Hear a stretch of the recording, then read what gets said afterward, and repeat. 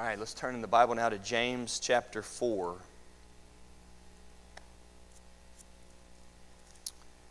We have just a few Sundays before we get to the new year. I just wanted to cover a couple things that have been weighing on my heart, and part of what I'm going to preach tonight was how I began my sermon this morning. The bulletin says, the vanishing life. And I don't know how it feels from y'all's perspective, but from my side, it seems to me that I talk about this a lot. And I do a lot of funerals and get asked to do a lot of funerals, and I've even told you all that I like doing all the funerals that I do. I'm not too much of a weirdo. I'm not pessimistic or gothic or anything like that, but I do enjoy being involved in lots of these funerals. Now, some are really hard, and some I wish we didn't have to do, and all different perspectives there, but I do like it because it does something to my soul, to my heart. Often, not every time, but very often I will be sitting there and they're playing one of those heavy songs that just cause you to reevaluate everything in your life, and I think, as soon as I get home, and I don't even mean 5 o'clock because I usually run home to get out of that suit. As soon as I get home, I'm going to pick my kids up and hug their neck and tell them I love them and recommit myself to being the best dad I can possibly be. And that happens more often than not with these funerals. And it causes me to remember that, I just don't have much time left to be what God wants me to be. And James chapter 4 brings this to mind. Read with me, James chapter 4 and verse 13.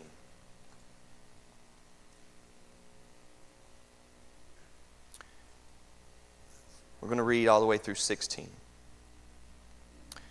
Come now, you who say today or tomorrow we will go into such and such a town and spend a year there and trade and make a profit.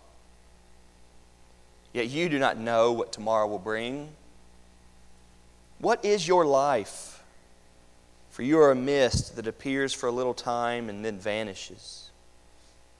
Instead, you ought to say, if the Lord wills, we will live and do this or that. As it is, you boast in your arrogance. And all such boasting is evil. The book of James is a book that pulls no punches. James is heavy and gets right to the heart of the matter. If you're going to talk it, you better walk it. Don't tell me you're a Christian, show me you're a Christian. Don't tell me you believe, show me how believing is producing fruit in your life, is what the book of James is about. James is known for his big quote in chapter 2 where he says, faith without works is dead, which is controversial when Paul writes in Romans 3 that it is apart from works that you are saved by faith, and works cannot contribute to it.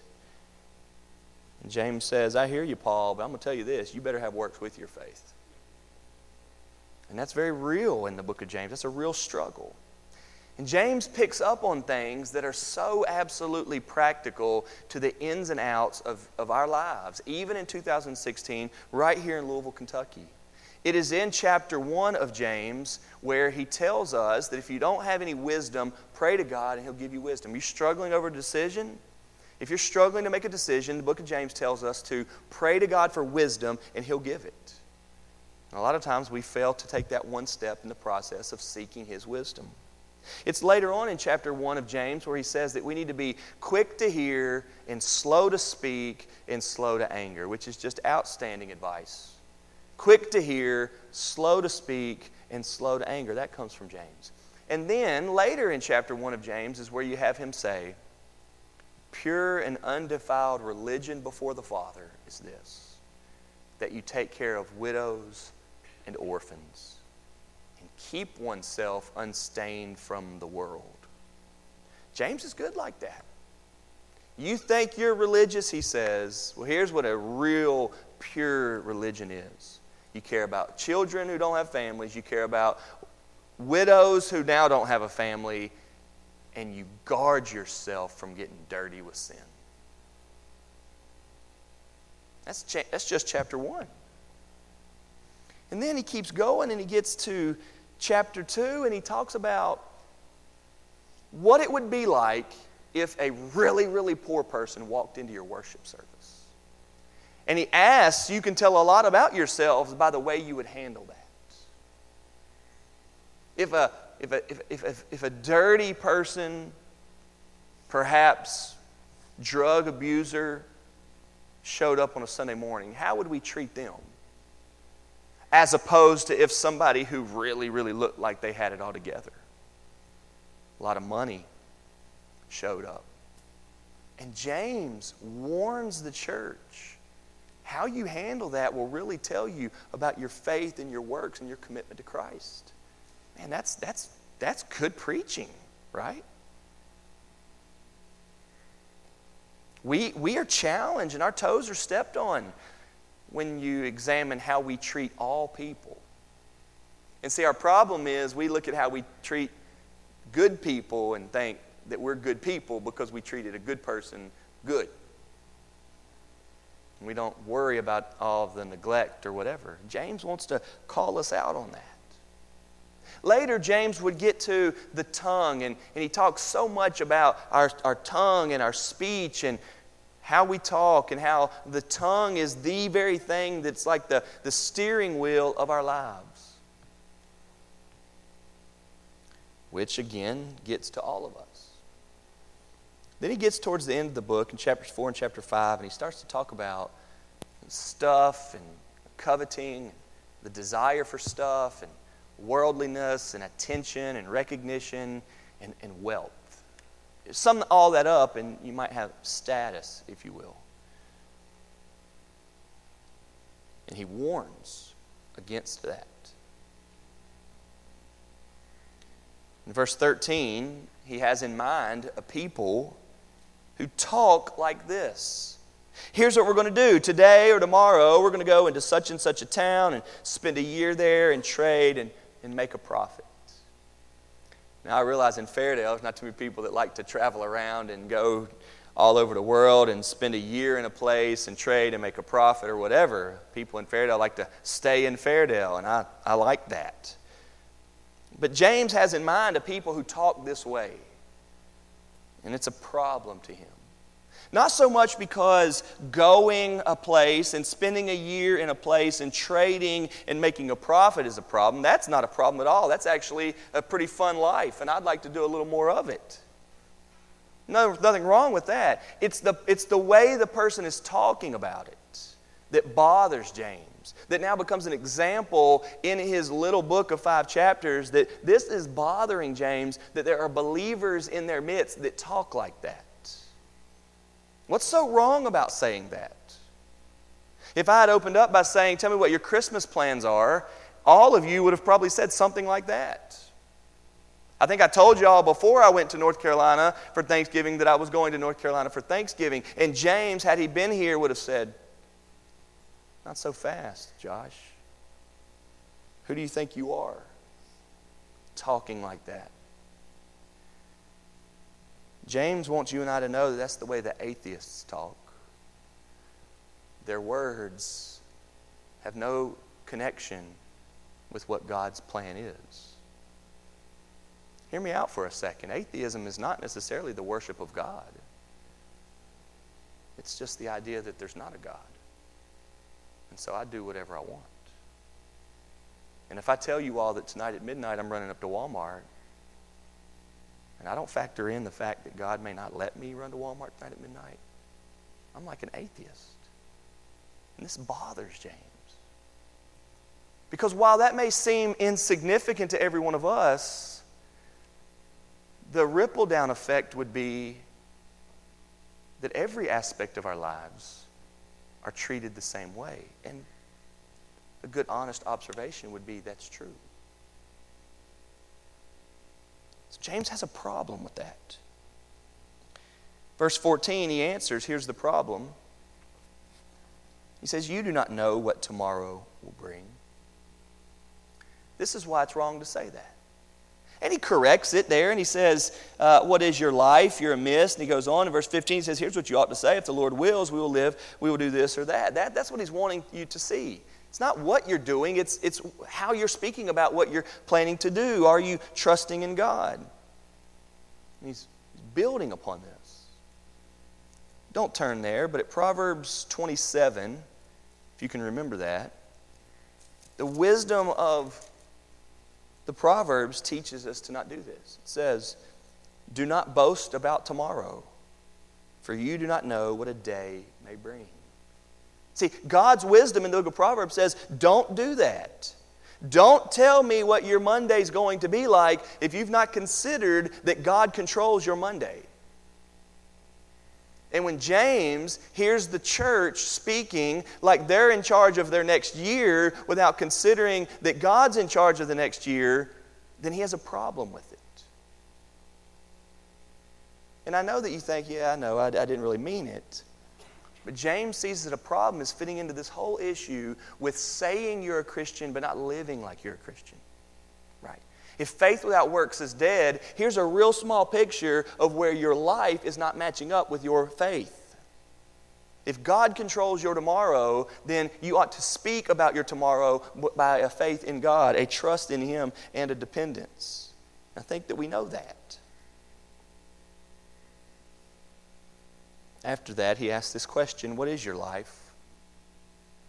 He's asking us, is our life something that we get to control, or is it something that God controls? He's asking us, is our life in our hands or is it in God's hands? He's asking us, are we sure about that?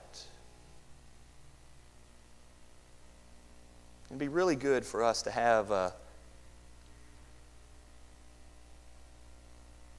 kid in our lives or someone living in our house that every time we boldly spoke without a faith in God would say, are you sure? You sure that's what you're going to do? Because I would bet if time would allow, we could go around the room and we could say an example from our lives where this is what we were thinking and yet God knew otherwise. Right? I can't tell you how many times as a pastor I've heard somebody say, well, here's what I thought I was going to do and I had these plans for my life, but it didn't turn out that way. Right? James knows that beforehand, and he's one of those guys that every time he hears somebody talking like they're in charge, he says, no, know better than that. Don't do that. He says, what is your life? And James wants us to answer that question with, you're right, James. My life is actually this very fragile thing that is connected to the true vine, to go back to the I am statements, where apart from Him, I can do nothing. And if I show up to work tomorrow, it's only because God got me here, and I'm mindful of that. So when I set that alarm tonight, it is by faith that God will allow it all to work well and me get here. Val's dad has taught me this. He didn't teach me this. I just observed it, and I picked it up that way, an indirect teaching. Every time he takes a medicine or somebody takes a medicine, he says, in Jesus' name. And I like that. 2 ibuprofen, which I could take all the time, right? Without even hesitating. And he'll say, in Jesus' name, you're taking that. And if it's not by the grace of God to cause that ibuprofen to work or for him to use that, it will not work. And much bigger than a headache or something like that.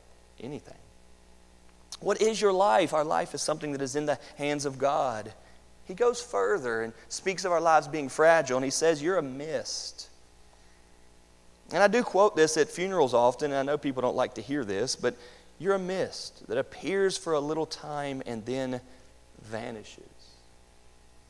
In the big scheme of things, we're not that long. We're not that lasting. We're not that permanent. We're just not. We're just not. A day is like 1,000 years to God, and 1,000 years is like a day. And however many years He gives us, when you look at the big scheme of things, it's just not that much. In the mornings, I listen to Louisville sports radio. I think it's 93.9, the Drew Diener Show. Drew Diener's show now has a guy on there with him named Marcus Maben. I don't have any idea who Marcus Maben is. And I asked one of my buddies the other day that's a big U of L fan, who's Marcus Maben? He's like, you don't know who Marcus Maben is? Man, Marcus Maben was one of the greats, man. He was so good, man. He could dunk. He was on those championship teams. I mean, he was going on about Marcus Maben, and I thought, I have no idea who Marcus Maben is. You know, I don't know what years he played in the 80s, but I was a little boy, and I hardly knew anything about North Carolina basketball. I definitely didn't know anything about Louisville basketball. And life's kind of like that, right? There may be some people in some places that you're still a big deal to, but in the big picture, you're not a big deal to many people. You're not a big deal to many people. You're actually more like a mist, and soon it'll vanish. I haven't looked at the weather, but this misty, ugly weather right here may be gone tomorrow, sun shining, and we're not going to think anything about it. A mist like a smoke or like a fog that goes away. And God says we are like that. James says that we are like that. And he wants us to back away from this arrogance. And again, that is what he calls it in verse 16, a boasting and arrogance. He calls it evil. This really seems to rub James the wrong way. And he says he wants us to back away from that. And he wants us to be these people that almost see ourselves as always being in the hand of God, always being in the sovereign care of God. He wants us to see ourselves, as Jesus would teach, as children who have a good, loving Father. James wants us to. And so it brings up this idea that our life is vanishing. And I know you've heard this before, if Jesus is coming back tomorrow morning, Monday, then tonight would probably look a little bit different. You'd probably kneel beside your bed. Or if God told you that tomorrow your kids were going to get into an accident, and tonight's bedtime would look a little bit different. And when I go to all these funerals, what I'm doing is I'm walking my lives into people who are experiencing that. Husbands and fathers that have dropped dead from a heart attack. And in the case of Diane Kirk, I had to talk to Dana, who said, Dana wasn't there and she had just left. And she said, she was crying, I did not want to miss the opportunity to have a final conversation with my mom. And she left to go home, and as soon as she got home, they called and said, Diane just passed away. And if we know that matters, if we know that that's a possibility, then we start to think about our lives differently. A beautiful example of that is what Gordon just told us. An awareness now that his life and his valuing people and an appreciation for where he's been and all that God has done and the many, many, many relationships that he has far outweigh how much is in the bank account. And an awareness of that now is what it means to live by faith instead of having to get to your deathbed and say, well, I've learned this now. It is possible for you to get your life focused on Jesus now and not have to get to dying and say, well, I wish I had done all that. I wish my sons knew how much I loved them. I wish my wife knew how much I loved her. I wish I prayed with her.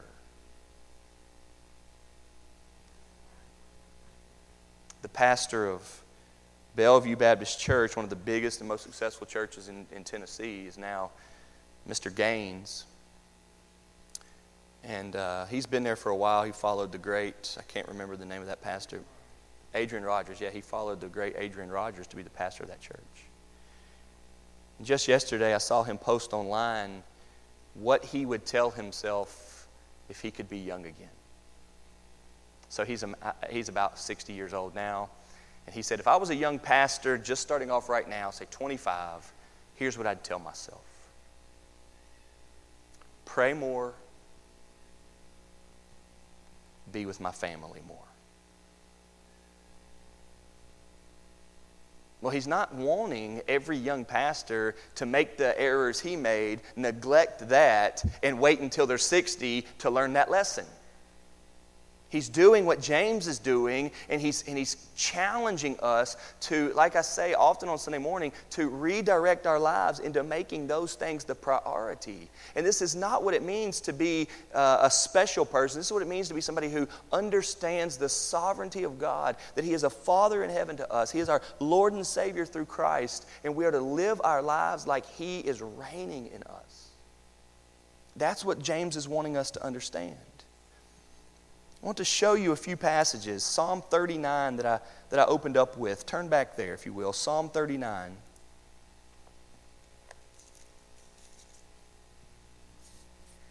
That was a great psalm to begin with. It was heavy and it was real. And he's speaking to himself.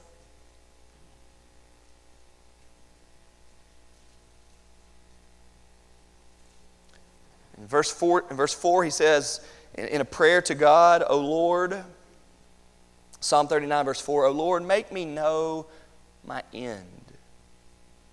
And what is the measure of my days? Let me know how fleeting I am. If you are realizing that you want your life to be more focused on God and it just feels like it's hard to get there, pray like this. Take Psalm 39, verse 4, and pray the very thing that the psalmist here, it's David, that David is praying and say, God, show me how fleeting I am. Show me that I'm not as big as I think I am. I'm not as special as I think I am. I'm not as important as I think I am. God, show me that you've got this. I am fleeting. Verse 5, he says, you've made my days as a few handbreadths, and my lifetime is as nothing before you. Surely all mankind stands as a mere breath.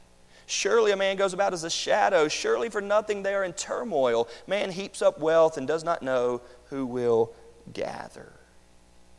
David is reminded that his life is not his to control, not his to make successful, not his to make secure. Look down at verse 7 then. And now, O Lord, for what do I wait? My hope is in you. Turn with me to Luke chapter 12. Luke chapter 12.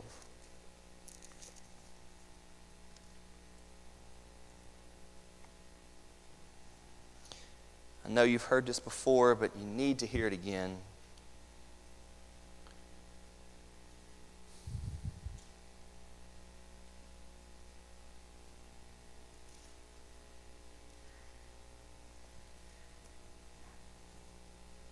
Verse 15. He said to them, take care and be on your guard against all covetousness, for one's life does not consist in the abundance of his possessions. That's a good Bible phrase that you need to remember. You remember when James asked, what is your life? You need to be able to remember that Jesus says, it's not consisting of my stuff. You need a bigger, better answer than that. You need to be deeper than that. You ever had a conversation with somebody that wasn't impressed with all that you've done and they've been more concerned with who you are? That's good. Okay, I get that you've got credentials, but who are you inside?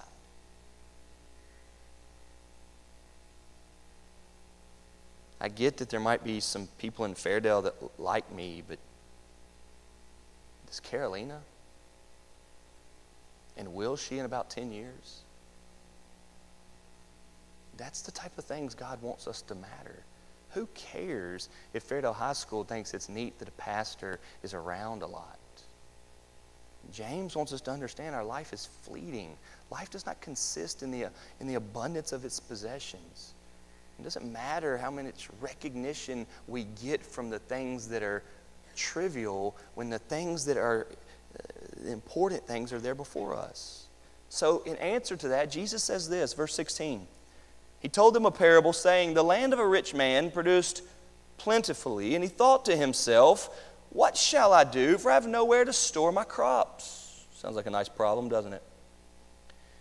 And he said, I will do this. I will tear down my barns and build larger ones, and there I will store all my grain and my goods. And I will say to my soul, soul, you have ample goods laid up for many years. relax, eat, drink, be merry. But God said to him, fool. Does anybody remember what the Psalms say a fool is? It's exactly what James is talking about. What do the Psalms say a fool is? Okay, yeah, they despise wisdom and instruction, but it says more than that. That's right. The fool has said in his heart that there is no God. This is what Jesus means. The man with all the profit is thinking about his profit as if God doesn't have a care about what he does with his profit. If you've got all the resources or all the energy or all the effort, and this is not just a money thing.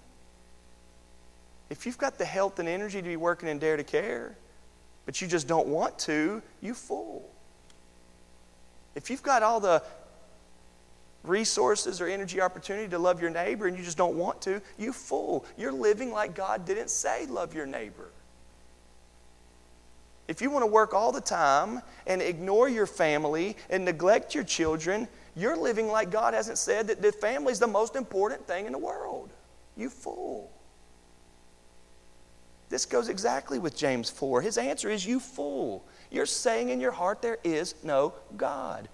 In other words, we should be asking ourselves all day long, what does God say about that? What does God say about how many hours you work? And what does God say about how much time you spend with your family? What does God say about you not praying with your family? What does God say about that? What does God say about the tithe that you gave today? What does God say about how much you eat? What does God say about everything? And you are a fool if you're wanting to do any of your life without God at the very center of it. What is your life? It doesn't consist in the abundance of your possessions. Your life is actually vanishing. And the only thing you're going to be able to have at the very end is what your relationship is with God. Here's what he says. You fool. This night your soul is required of you. And the things you have prepared, whose will they be? So is the one who lays up treasure for himself and is not rich toward God. That passage is teaching us to realize that at any moment we could go. And are we thinking and mindful of that? Turn to Exodus chapter 1 and we'll finish there. Exodus, that's the second book in the Bible. You can find it. The vanishing life. Now there is a balance, and I know you know this. Everybody knows it. There's a balance. There's a tension between being too conservative or being too liberal. There's a balance between being too strict and too free. We know that, right? There's a balance there. You need to have a good sense of all things in moderation, right? You need to be able to understand that passage that I just read to you, Jesus is not saying to the man who made all of that profit to take all of that profit and give it away that day and ruin his life for tomorrow. He's not. He's wanting that man to understand part of your decision making in making all that profit is, what should I do in case I was to die tomorrow? And there's a nice balanced biblical wisdom in, okay, I do need some money in case this happens tomorrow, but I also don't need all the money in the world in case I die tomorrow. And part of that is walking by faith and figuring out that. Living like my life is in God's hands and not living like life is in my hands only. And in the book of Exodus, I love this example. And as I was studying for James, this example came to mind. Everybody knows the book of Genesis, right? I've been challenging the boys to learn the order of the book of Genesis with everything through. And you get to chapter 37, and the rest of the book, from chapter 37 to the end, chapter 50, is all about Joseph. And you say, Joseph, Joseph, Joseph, Joseph, Joseph. And you say, all right, which of the 12 sons, which one is the one that Jesus comes through?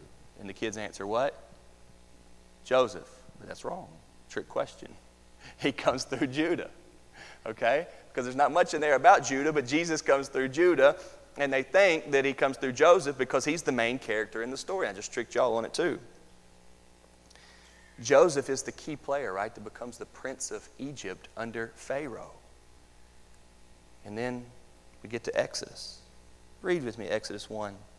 These are the names of the sons of Israel who came to Egypt with Jacob, each with his household: Reuben, Simeon, Levi, and Judah, Issachar, Zebulun, and Benjamin, Dan, Naphtali, Gad, and Asher. All the descendants of Jacob were 70 persons.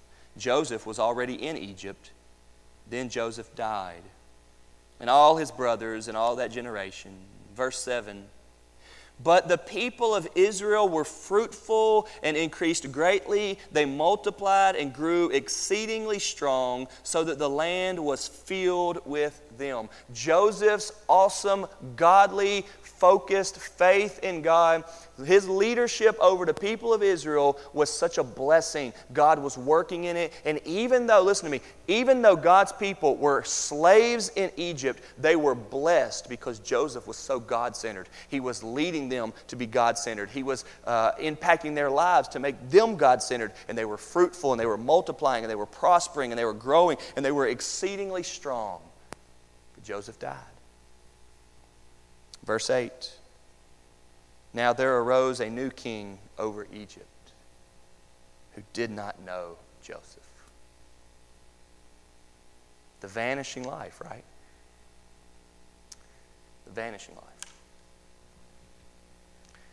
There's coming a day real soon when your family won't have you.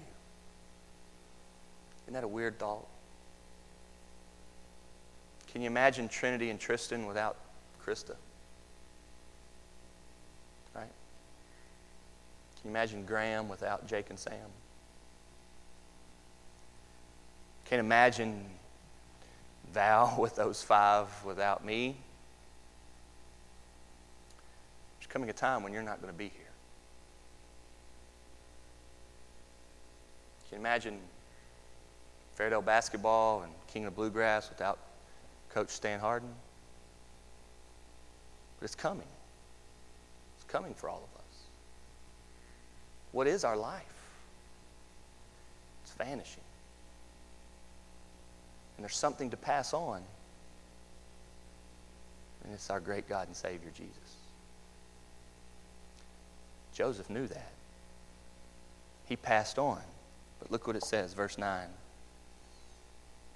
And the king, who did not know Joseph, said to his people, Behold, the people of Israel, too many and too mighty for us.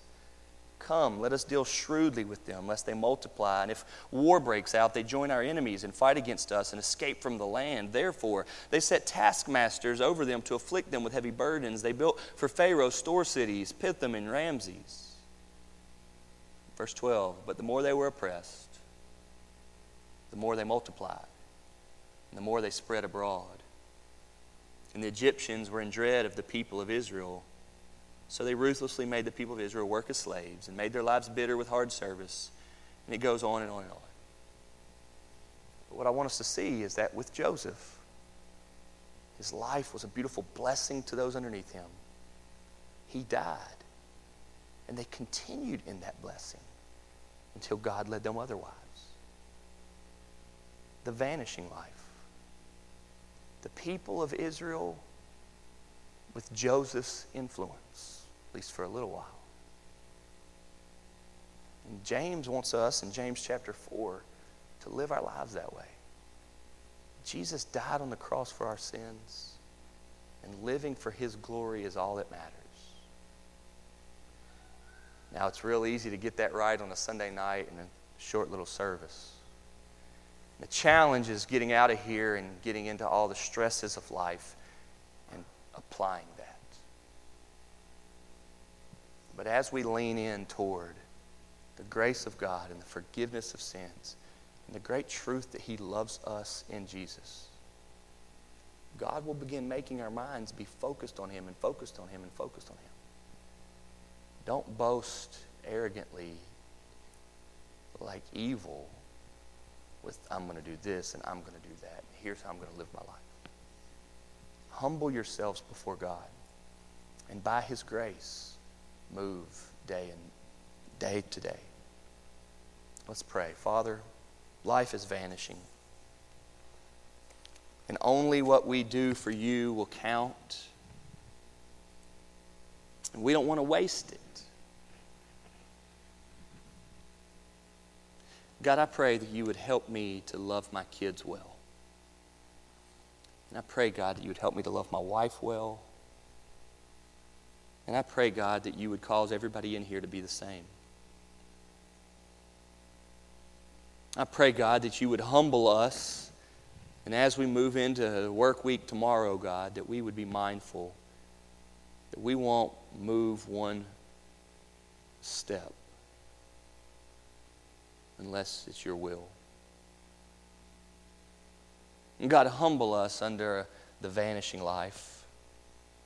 And may our lives be in your hands, and therefore for your glory. In Christ's name we pray.